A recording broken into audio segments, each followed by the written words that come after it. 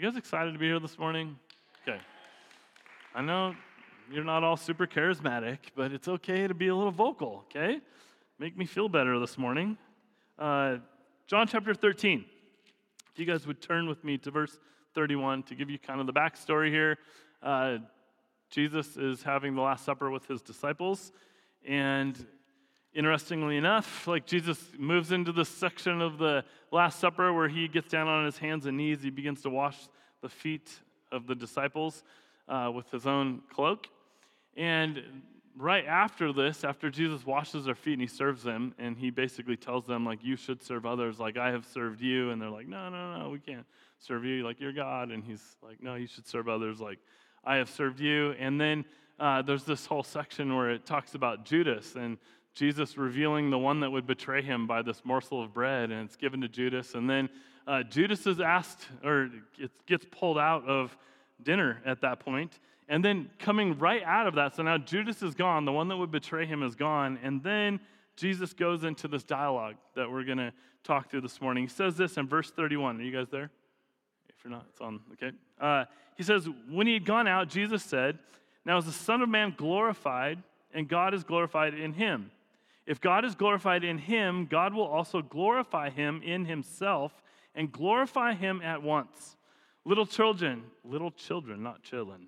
Little children, yet a little while I am with you. You will seek me, and just as I said to the Jews, so now I also say to you, where I am going you cannot come. A new commandment I give to you, that you love one another just as I have loved you, you also are to love one another. By this all people will know that you are my disciples if you have love for one another. Anybody heard that verse before? Most of you probably haven't memorized. So just to give you guys a little backstory, leading into today, the last few months have been super crazy for me as a pastor, feeling like ups and downs, not really knowing what's going on, not really knowing what we're returning back to or when we're returning back, which of you I'd see, which of you I won't see. Last night, I did not sleep at all. I've literally just been like torn up inside, like feeling anxious and nervous, and it's almost like I'm preaching for the first time all over again because I'm just used to looking at that dumb camera for the last 3 months. So it's been really weird working into today. And for 3 months, I kid you not, it's been like praying, God, what would you have me share when we get back? When we get back, like what is on your heart? What do you want in your church to know? And I'll say this. The last 3 months, I think I've seen the best of the church and I've seen the worst of the church. And when I say that, there were times when I was and I'm not just talking about Anthem, please understand, I'm talking about like church as a whole. But there were times when I felt like the church was stronger than ever. Like that this was such a cool season for the church to come through, to actually have an appreciation for why we gather. I mean, part of me anticipated coming together with you guys this morning because I miss your faces. Like, believe it or not, I do have this pastoral heart in me, and I really like people. Putting me in a basement in front of a camera for 3 months has not been good for my health. And every weekend we'd go down there, I'm like, I hate this. I hate just talking to a camera. I want to see people. If I offend somebody, I literally want to see the offense on their face and see their hands crossed. I want to talk to them afterwards. Like, I want to know that that's there. I want to work through things like this. This is church. And so there are things that are just indicative of church that you only get when you bring groups of people together like this. I mean, even sharing in this worship time prior is like that. That's a super sweet time. Whether you take advantage of that time or not, it's an amazing time for a collective of people to come together in a time where the world is so polarized and so fractured that we come together under one banner in Jesus and we sing to his name. Like there's something very unifying about what we're partaking in this morning. And you can't just make this stuff up. Like Jesus is the glue that holds this whole thing together. And so leading into this morning, again, like I had seen seasons where in the last 3 months where it felt like I saw the best of the church. Like I watched people be overtly generous. I watched people care for one another in ways that I had never seen before. I watched community being built. I watched people rally around one another and support one another and lift each other's up. I also saw another side of things in the last few months that was actually fairly discouraging for me as a pastor, where I watched as the church becomes very polarized over cultural issues. And literally brothers and sisters of Christ are being split Right now, as we speak, some of you in this room, like, you don't hate each other, but you're at odds with one another because you see things a little bit differently. I watched people choose sides on things, and sometimes even when it meant writing off a brother or a sister. I watched social media stones be thrown left and right over the last few months, and sometimes, like right now, it just, to be honest, it made me sick to my stomach.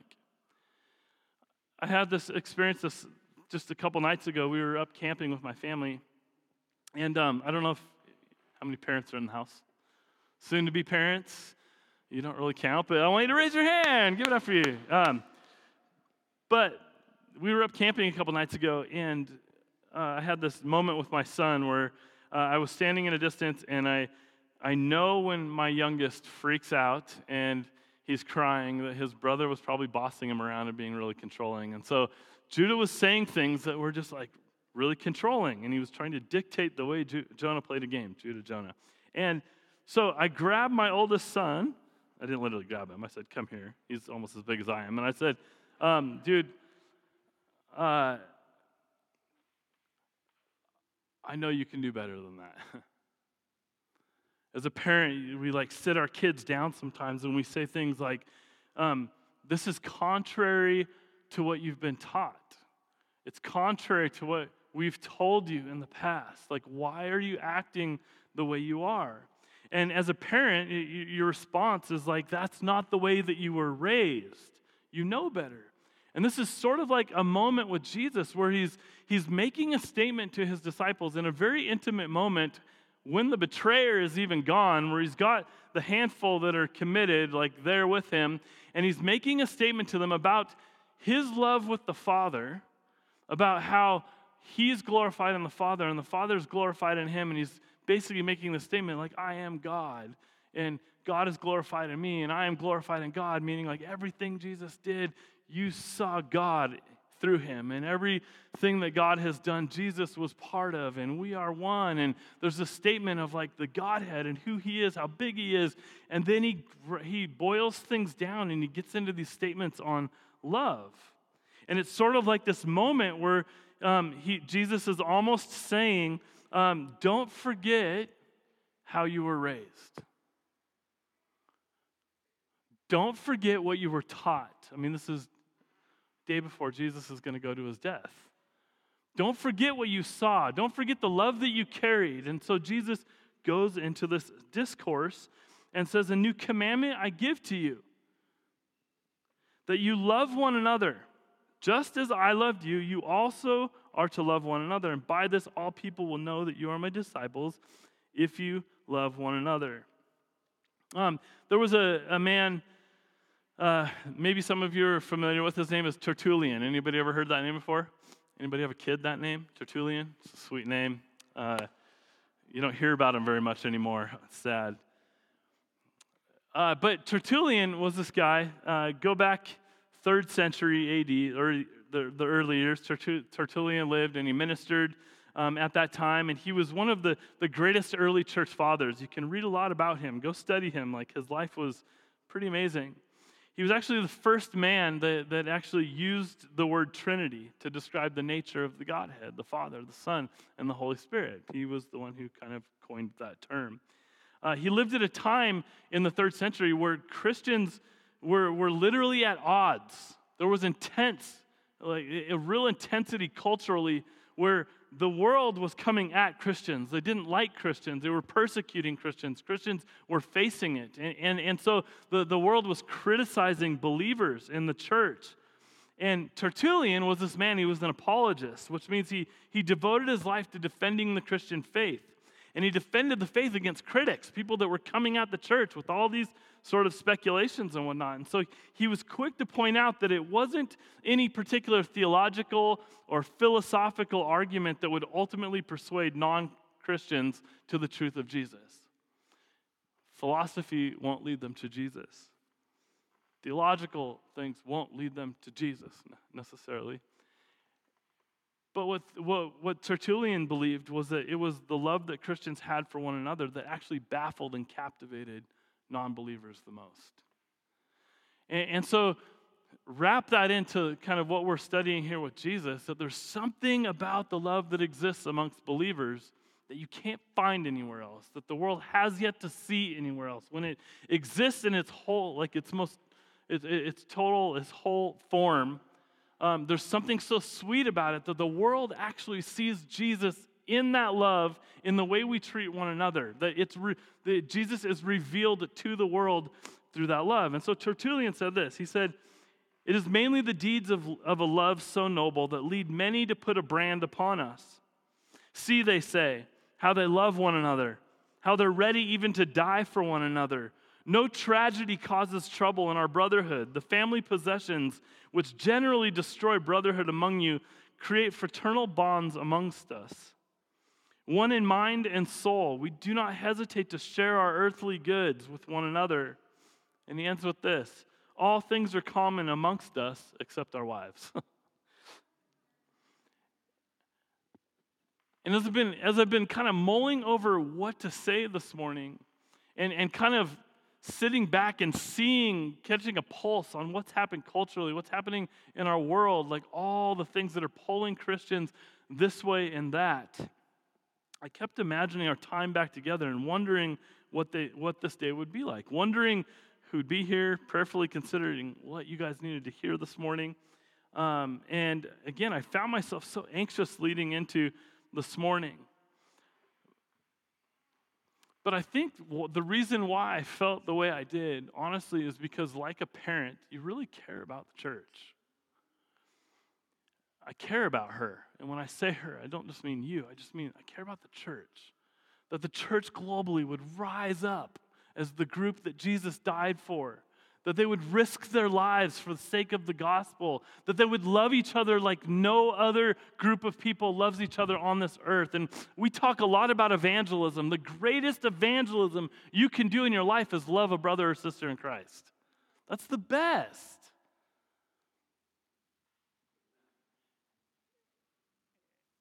And it's partially where we're failing the most. When we allow the factions to get in, to pull us apart, to disrupt the church, we remove Jesus from the center. And so for the last few months, as the staff has kind of been leading into our regathering, we've been having these conversations about what's church going to look like? Are things going to change?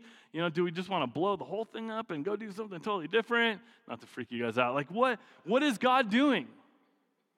And one of our conversations was, we talked about like cookies. Like, has anybody here ever made chocolate chip cookies and you've put the ingredients together in the wrong order and seen how they come out? Have you guys ever done that before?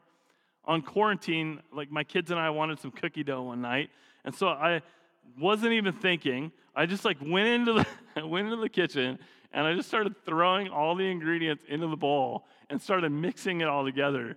And what came out was really interesting. It did not look like cookie batter. And it was chunky, and it just did not taste right. And so I had one spoonful, and I'm good. You know, I don't really want any more.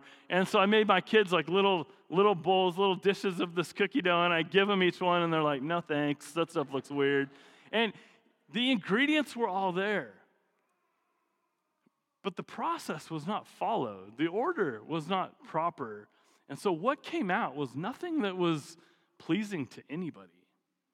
And sometimes with church, like this is kind of my own ramblings right now, is we are very quick to go serve the world, to go love people,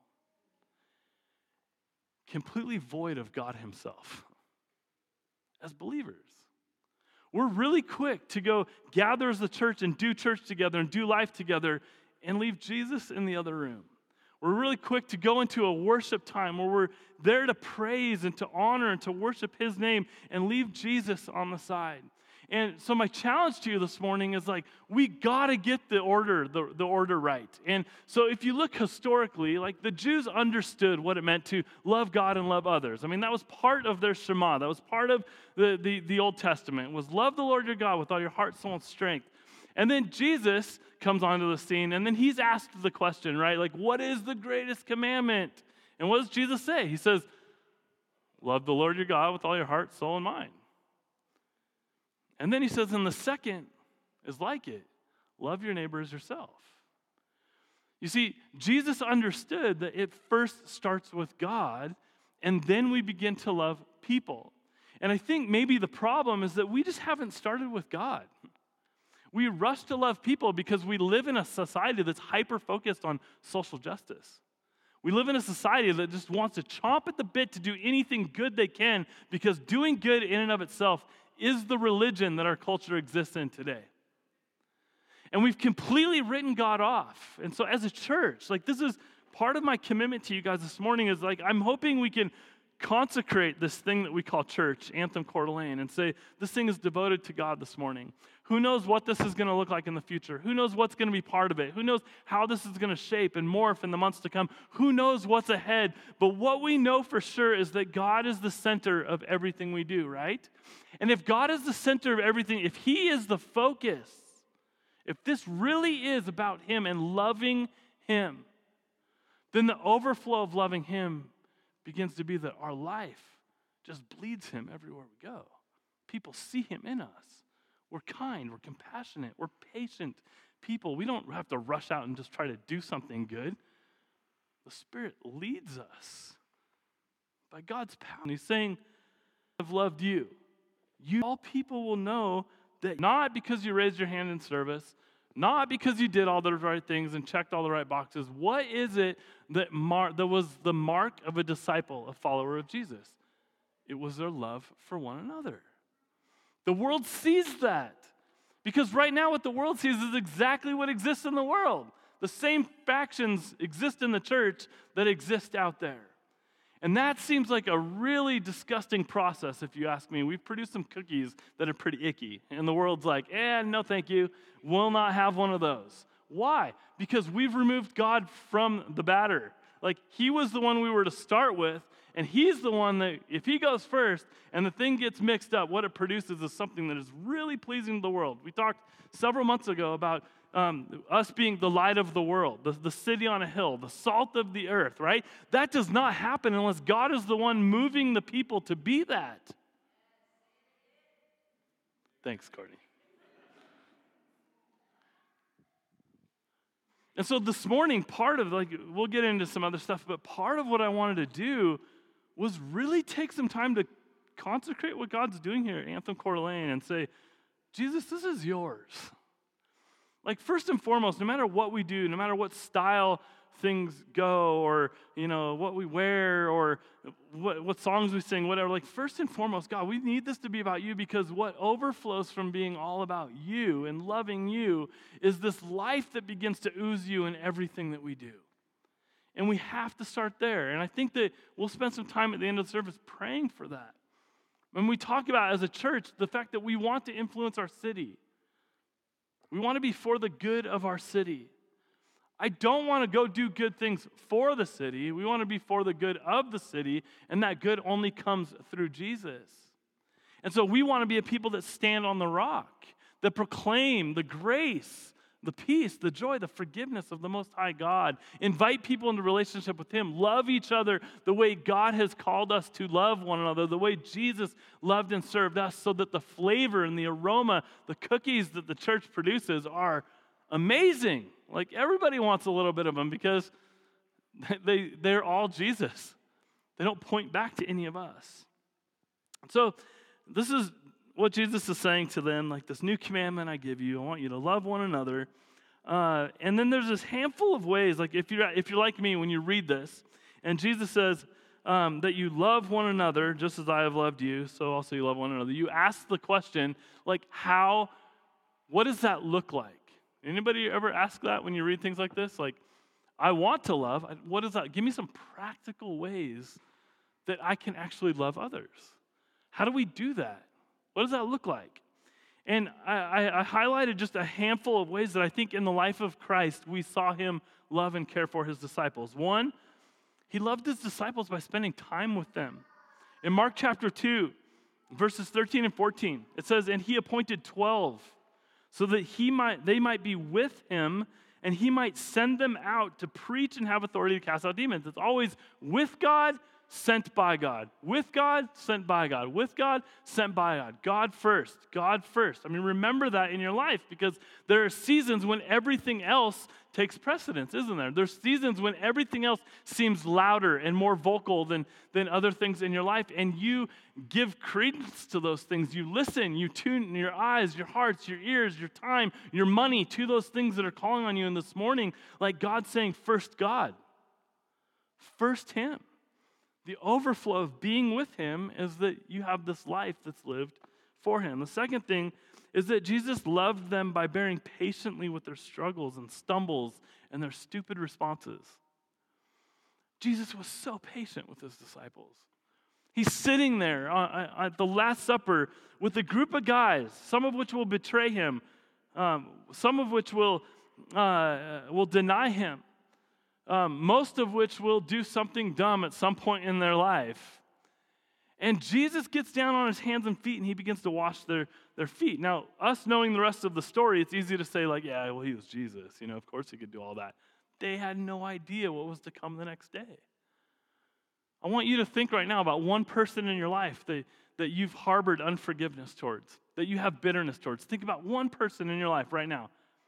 What would it be like to wash their feet right now? Would that be odd? Would any of you feel odd about that? You can be honest. It's awkward. So we're going to do it right now. I want you to find that person. It would be odd. Jesus was being very intentional in modeling this for us. Taking off His own cloak, getting on His hands and feet, washing their feet as He's looking into the eyes of somebody that's literally going to stab Him in the back. And then we know, fast forward into His death and His resurrection, that ultimately He was paying a price for all of us, because all of us would stab Him in the back at some point.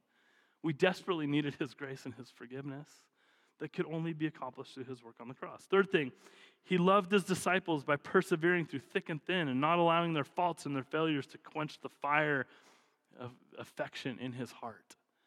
His heart was never moved, even when they did wrong. Is that not insane? I don't know about you. When somebody does something to me that upsets me or offends me, my heart is not good towards them. Most of the time, I'm like struggling, like, how can I just make peace of this, Lord? Like, I don't want to look at them like that. I don't always think about it. Like, Jesus had the ability to set aside the worst offenses, to focus on the person, to give them time, to let them know that they were valued, that He actually knew them. He persevered with them through thick and thin. He didn't allow their faults to dictate how His heart looked upon them. Fourth thing, He loved them by teaching them the truth. Even when sometimes it was really hard to grasp or it was offensive to them, Jesus taught them.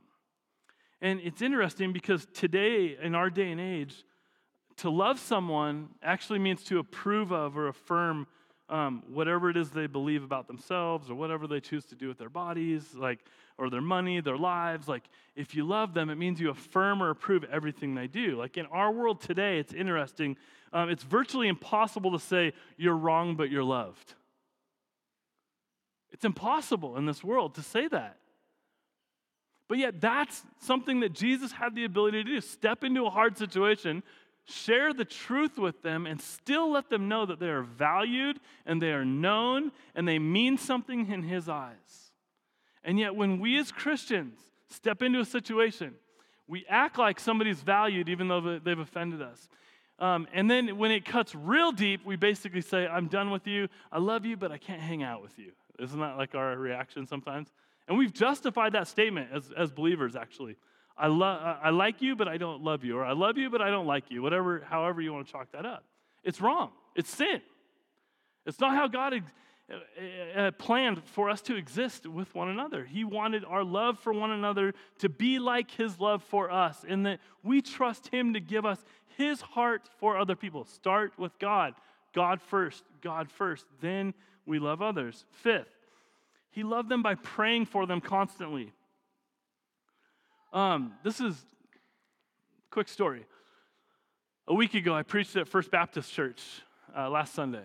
And preparing for that message, I was just I wanted to make sure that they kind of had a little snapshot of who I was and where I come from and my journey with Jesus and how I came to know him. And so as I was preparing for that, there was a section in my message where I was just recounting a handful of things that God's done, where these miraculous things have happened in my life, where God has stepped in and he's literally proven himself to me. Or it's like he's revealed himself to me in these little instances, so much so that 24 years later, I still love Jesus because I know he's real and I only want the real thing. So I'm sitting there thinking when I'm writing one night, I'm sitting there thinking about this one circumstance where I was downtown at a coffee shop a few years ago, and I'm standing there, and this 18 or 19-year-old kid walks up to me, and he grabs me, and he goes, "Hey, man, I was just sitting there, and like, I think the Lord gave me this word for you, and I don't want to weird you out, but I think I need to share this with you." And so he goes into this word, unbelievable. I mean, it was very simple, unbelievable. For those of you that don't know, a few years ago, my brother and I bought a coffee shop, a coffee business.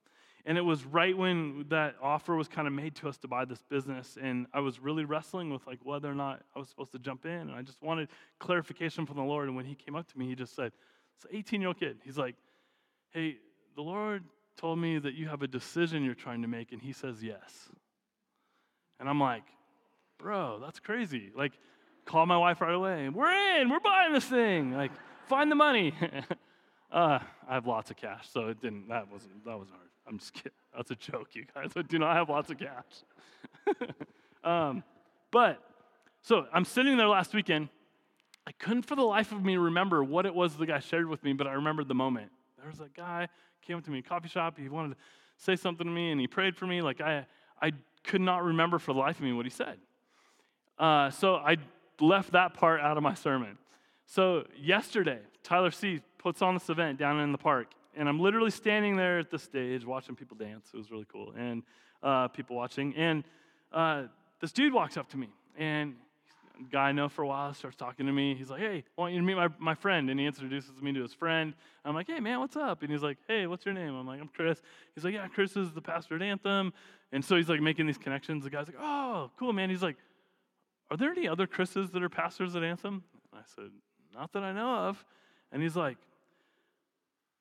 "Dude, I was at a coffee shop 3 years ago, and I had just come to know Jesus, and like the Lord gave me this word for you, and I walked up to you at the coffee shop, and I shared it with you." And he's like, "I've literally spent the last 3 years wondering, like, did that dude think I was just weird? Like, was I way off?" Because he's like, "I was new to Jesus. I just didn't know." And he's like, "So I just wondered if you thought I was strange or like whatever. I just always wondered what happened." And I go, "That is the craziest thing." Like, last weekend, I was literally thinking about the circumstance, and I couldn't remember for the life of me what it was you said, but I could remember what you did. Like, you inconvenienced yourself to come across the coffee shop and to give a word to a man you did not know and pray for me, and it meant a lot to me. And he's like, "I remember the word." And he just like rattled it off like he knew exactly what I was. He's like, I've thought about that for 3 years. And so there's something sweet about the church responding as the Holy Spirit leads us, because those opportunities are around us all the time. Some of you have sat and prayed like, "Oh God, how come you never give me those circumstances? How come I don't ever get those moments?" Well, it's not that the moments haven't come, it's that you have been distracted and haven't responded when they've been there. And so God, I think, wants the church to actually move in a way where we're led by the Spirit to respond in those situations. I don't care how old you are. This kid was 18, like literally fresh off the bottle, off drugs, like sitting in a coffee shop, had just recently given his life to Jesus, and then is sharing this with a man he doesn't know. Like, God can use anybody. And I just wonder how different our culture, our society would look if Christians actually put some Jesus eyes on and open up their ears and listen as he led them. And we weren't so distracted with our lives. So that's a big tangent, but Jesus loved them by praying for them constantly. He modeled that for them. He prayed for them. He shared with them. He led them into places where they could do the same. And he he got them to a place where they began to trust him and know that they were being led by him. And so even when Jesus leaves, like he's entrusting the church to be led by a bunch of people that are responding to the Holy Spirit to actually lead his church. Jesus gave his most prized possession. He handed it to a bunch of people that have the Holy Spirit within them to lead them with his discretion by his power as he says go. It's just insane to me to think about. Sixth thing is that he loved them by making the Father known to them. And so in the same way that Jesus says to them, if God is glorified in him, God will also glorify him in himself, and God glorify him at once. Like in the same way that God is glorified in Jesus, and Jesus is glorified in God, there's also the sense that you and I are glorifying, we're revealing God to the world when we love one another. Is that not insane? Like there's something very supernatural about that. And some of you are like, I want the power to lay hands on somebody and pray. No, how about you have the power to go love people the way that Jesus loved them, and he'll make himself known to him, and it's just as supernatural as the dude that prays for somebody and they fall on the floor. So go love people the way that Jesus loved them. And the seventh one is this, that the greatest expression of love that Jesus had for them, that he had for us, was seen in Jesus' sacrificial death in our place, where Jesus bore our judgment of our sin in order that we would inherit eternal life.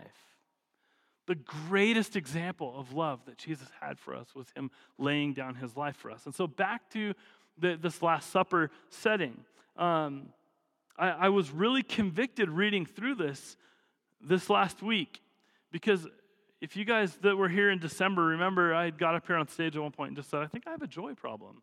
And this last week I was sitting there thinking, I think I have a love problem. Maybe our church has a love problem. And when I say love problem, I don't mean like you suck at giving hugs. I mean I think that we suck at making Jesus the priority.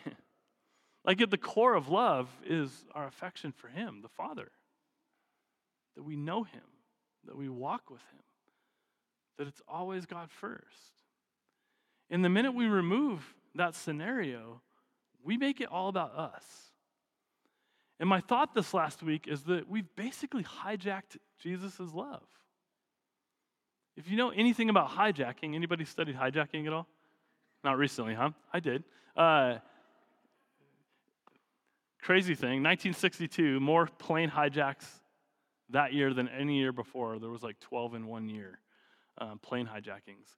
And I only say this because our only concept of hijacking is like somebody taking a car or a plane. But the definition of hijacking means to take something that was intended for one purpose and to rob it, steal it, commandeer it, and use it for something else. And so when somebody hijacks an airplane, they literally get on the plane, right? It's headed to Florida, and they're like, nah, we're going to Cuba. And we're going to commandeer this thing, and we're going to use this for our purposes. Like, these people are under our control now. And sometimes what I think we do in life is we take the love that Jesus has put within us, and we sort of commandeer it, and we use it for our own platforms. We get on Facebook, we get on Instagram, we get on all these things, and we start saying things. And we do it under the guise, under the banner of Jesus. And please, I'm not pointing fingers at anything. I'm just saying we're very guilty of like waving the banner of the love of Christ while also making our point in order to establish our platform, which does what in the end? It hijacks his love and he makes it about us. It makes it about what we're going to get out of it. The followers we're going to get, the reactions we're going to get. Like, we're going to rile people up. And Jesus, at the core of it, just wants to make himself known. Maybe the best way for us to love somebody is to literally delete our social media profiles and go hang out with our neighbor. Maybe there's some real tangible ways that we can do that without doing things that hijack our love, because we do that in various situations in life where we maneuver to try to utilize what God's put in us to get something to benefit us. I mean, why do people hate the church so much and hate televangelists and hate, like, go down the list on all the things they hate them because they're hypocrites. They hate them because they used what God put in them to actually bring benefit to themselves. They did things like in God's name to try to bring attention to themselves and puff up their own image, and God's sick of it. Sick of it, because what it does is it totally hijacks the love that was meant to flow through us and reveal himself to others. and it shines the light on ourselves. This word that Jesus uses for love is this word agape, which most of you have probably known. And Jesus didn't simply say, just go love one another. Jesus was actually really specific about the kind of love that he was encouraging his disciples to share. So there's 3 different Greek words for love. There's this word eros, which is a romantic love. There's this word phileo, or a brotherly love, a love of friends. And then there's this word agape.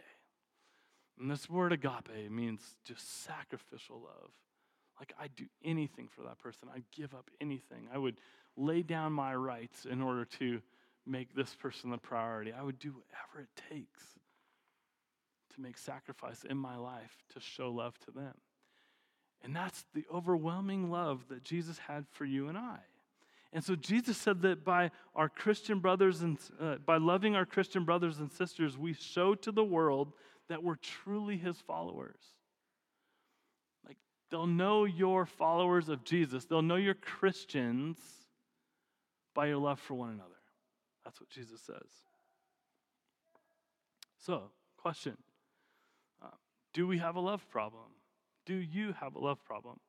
Does our church have a love problem? Do I have a love problem? In some regards, I think that when things are as polarizing as they are right now in our culture, we sort of just tend to latch onto these things. And I want to encourage you this morning that in the midst of all of this is Jesus.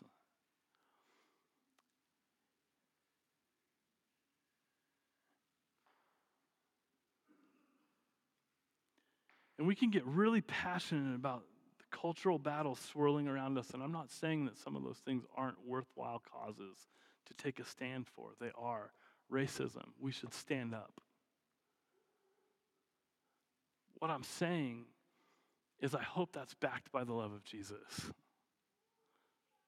I hope that far beyond us just being people that did the right thing, said the right thing, posted the right thing, that people said there was something about the way that that person did that just is different than the way anybody else would have. There was a kindness to that. There was a patience with that. Like, there was something motivating that action that I cannot explain. And Jesus begins to unravel things and reveal himself to people through circumstances like that. Francis Schaeffer said this: "We cannot expect the world to believe that the Father sent the Son, that Jesus' claims are true, and that Christianity is true, unless the world sees some reality of the oneness of Christians." So, if you're anything like me, you get to passages like this, and again, you ask practical questions, which I just want to leave you with a handful of these. Like, how do we practically love? How do we live this out? I think studying the life of Jesus, how did he model this for his disciples? Go read the Bible. I mean, Jesus' life was devoted to teaching his disciples how to follow him. He was leading them into places where they could learn to be like him, to do the things he did. He was teaching them his whole life. But in crazy gong or a clanging cymbal, if I have prophetic powers and I understand all mysteries and all knowledge, and if I have all faith so as to remove mountains, but I have not love, I am nothing. If I give all that I have away, and if I deliver up my body to be burned, but I don't have love, I gain nothing. And then he goes into this famous section. Love is what? Patient and kind. It does not envy or boast. It's not arrogant or rude. It doesn't insist on its own way. It's not irritable or resentful. It doesn't rejoice in wrongdoing, but it rejoices with truth. It says love bears all things. It believes all things. It hopes all things. It endures all things. Does that not get you excited? Like, love is. It does. It bears things. It believes in all things. It gives hope. It endures things. Love gives us the ability to stand in the midst of the moments we're in and continue to press on, knowing that in God's power, he's going to make himself known now more so than ever. Like, one of the things I've been thinking of in the last 3 months is that there are literally champions of the faith 1,000 years ago that prayed to see the days we're seeing right now. Do you realize that? There's literally revivalists 100 years ago that prayed to see days like that we see, where the soil's being tilled and hearts are being sort of drawn to something, but people don't know what. And everybody's confused and looking to latch onto something and figure out what is truth and what is right. And you live in a day and time where all you need to do is drop the anchor. Tell them what's grounding. Tell them what motivates you. Tell them who's behind every single thing you do. It's Jesus. It's God first. And so before you go post, before you talk to, before you talk about, before you do anything, I think this 1 Corinthians 13 passage is an awesome passage for us to run a filter through. Like, you want to go say something? Well, ask yourself, is it patient and kind? Is it envious or boastful? Is it arrogant or rude? Is it demanding my own way? Is it irritable? Is it resentful? Am I rejoicing in wrongdoing? I mean, I think if we asked ourselves those questions, we would probably refrain from a lot of the decisions we make in life, don't you think? Because it doesn't reveal Jesus. And so I'll end on this, ask the worship team to come up. Just a list of ways that I had kind of thought of that we can love others as Christ loved us. We can love by forgiving each other as Christ forgave us. Some of you are holding on to things in your life against other people. Some of those people are in this room. Time to let it go. It is like a bad cancer that will wreak havoc on your heart. Unforgiveness is the root of everything if you think about it. Ask any counselor who deals with addiction issues or anything. They will all say, if you go back to the root, somewhere along the line, it stemmed from unforgiveness. Don't let it in. 2, we love by serving one another in humility as Christ served his disciples by washing their feet. What are some practical ways you can wash the feet of those around you?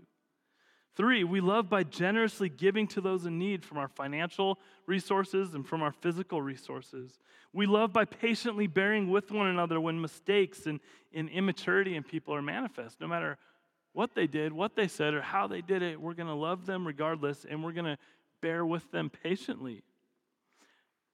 Next, we love by deferring to one another in humility and seeking their best interests above our own. We love by speaking the truth in love, not by compromising simply because we fear somebody might be offended. We love by refusing to isolate ourselves from others, but by seeking relationships of love and affirmation and encouragement in the community. I mean, looking around at the body of Christ and thinking there's a lot of encouragement and edification that exists in this room. What are you doing to plant those seeds and to build each other up? We love by always being willing to suffer inconveniences and interruptions in our schedules if that's what is called for, if that's what's called for to serve and to help and encourage others. We love by not turning away from or scorning those who differ from us on secondary theological matters. We love by striving at all times to preserve the bond of the unity of the Spirit. We love by praying with one another. And above all else, we love by laboring in God's grace to enable others to enjoy Jesus as their supreme pleasure, treasure, or pleasure. Amen. Would you guys stand with me? I want to pray for you this morning. And I know we say that every week, although it hasn't been every week because it's been 3 months since we've been able to do this. But I want to take this time to sort of rid distractions, to center our hearts and our minds on the Lord. And there's a few different people in this room that as I was praying for this morning that I felt like the Lord was kind of identifying. So I want you to bow your heads,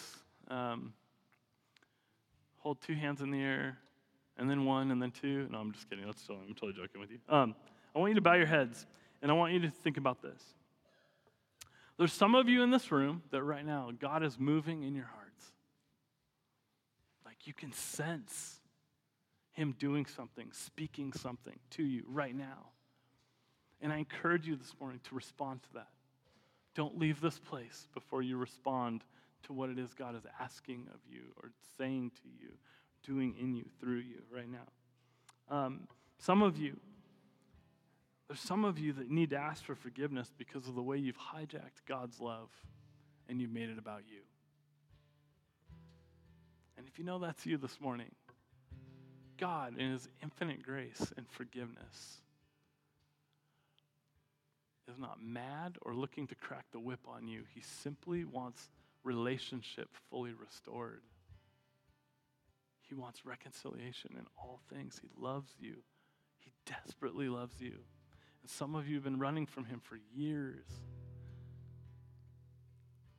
out of fear and anxiety or prior circumstances in your life. You just have kept running, and you've just not wanted to sit in a moment and just like do time with Jesus and say, Lord, have your way in me. God, if there's a wicked way in me, Jesus, have your way. And he wants to grant you that forgiveness. He wants you to leave here this morning in total peace. And then there's a third group of you in here this morning that literally have never known God's love. And I want to encourage you this morning. At 17 years old, I surrendered my life to Jesus, and I've never looked back.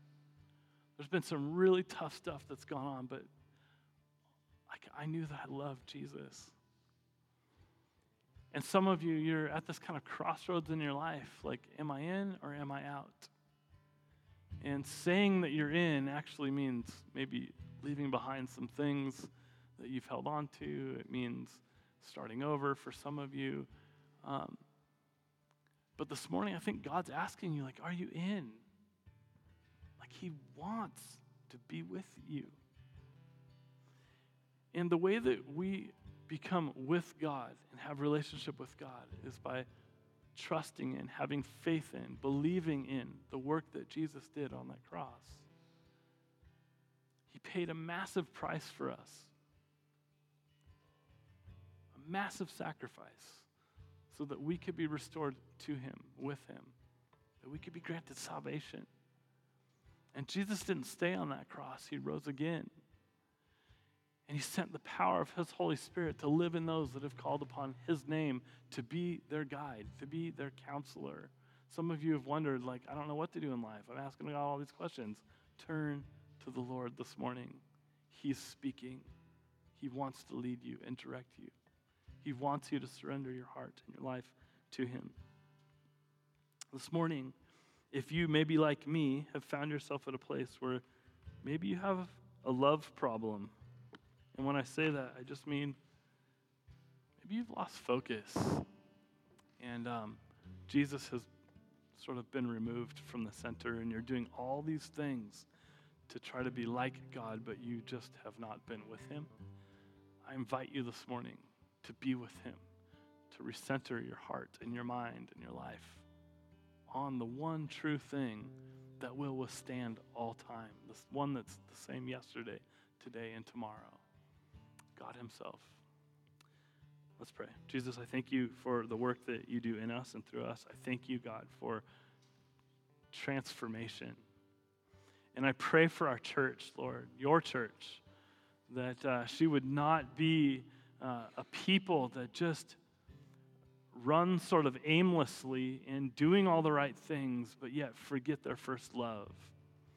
And so I pray this morning, God, that there just be a consecration of this church right now where we just say, Lord, this is yours. It's yours. Have your way with this group of people. Jesus, would you move through her in a powerful way? God, would you reorient and recenter everything we do so that it revolves around you, God? May our worship in song be pleasing to you, Jesus, a time for us to give honor and praise to you. Jesus, would our repentance and our times where we're just coming to you asking forgiveness, would it be real and authentic? And will we come before you and lay our burdens down, cast our cares upon you, take upon your yoke that is easy and light, Jesus? And I pray, Lord, for your peace to have its way through every soul in this room. God, I pray for your rest. And I pray, Jesus, for your love to be in us, amongst us, and moving through us. God, that our city would see the love that exists amongst this group of people, and they'd say, what is going on there? I want that. They would see Jesus in the way that we treat one another, the way we talk to one another, the way we bear with one another, the way we have grace and forgiveness for one another. God, would they see the ultimate gospel story being lived out by the way that we love each other? I thank you, Jesus, for each soul present in this room this morning. I pray your blessing upon them. I pray that they would not leave here today without knowing that they've encountered the living God. And I pray that you would go with them, Jesus, wherever it is they go, and you would use them like that man in the coffee shop to be your hands and your feet in places around this county, wherever you place them. Lord, may they see differently. May they hear differently. May they constantly be looking for opportunities to love on, to stand with, to see people, to know people, to intentionally take time and sacrifice of their own time and money in order to invest in people, because that is good work, God. And so I pray you'd make yourself known through your church, Jesus. In your name we pray. Amen. As we take some time to worship, I encourage you, we're going to sing a couple songs. Sing to Jesus. May this be like the most joy-filled time we've experienced, because we're not singing to a dead God. We're singing to an alive God, a God who's with us this morning. We're praising his name. We're worshiping him. We're thanking him for all that he has done in us and through us. And so I pray that during this time, as we take some time to worship, that some of you, if you need to do time with Jesus, you can sit in your chair and do that. You can stand and do that. If you want to worship, whatever it is, spend this time, this few minutes that you get, encountering the living God, so that you will never leave the same as you came. In Jesus' name, amen.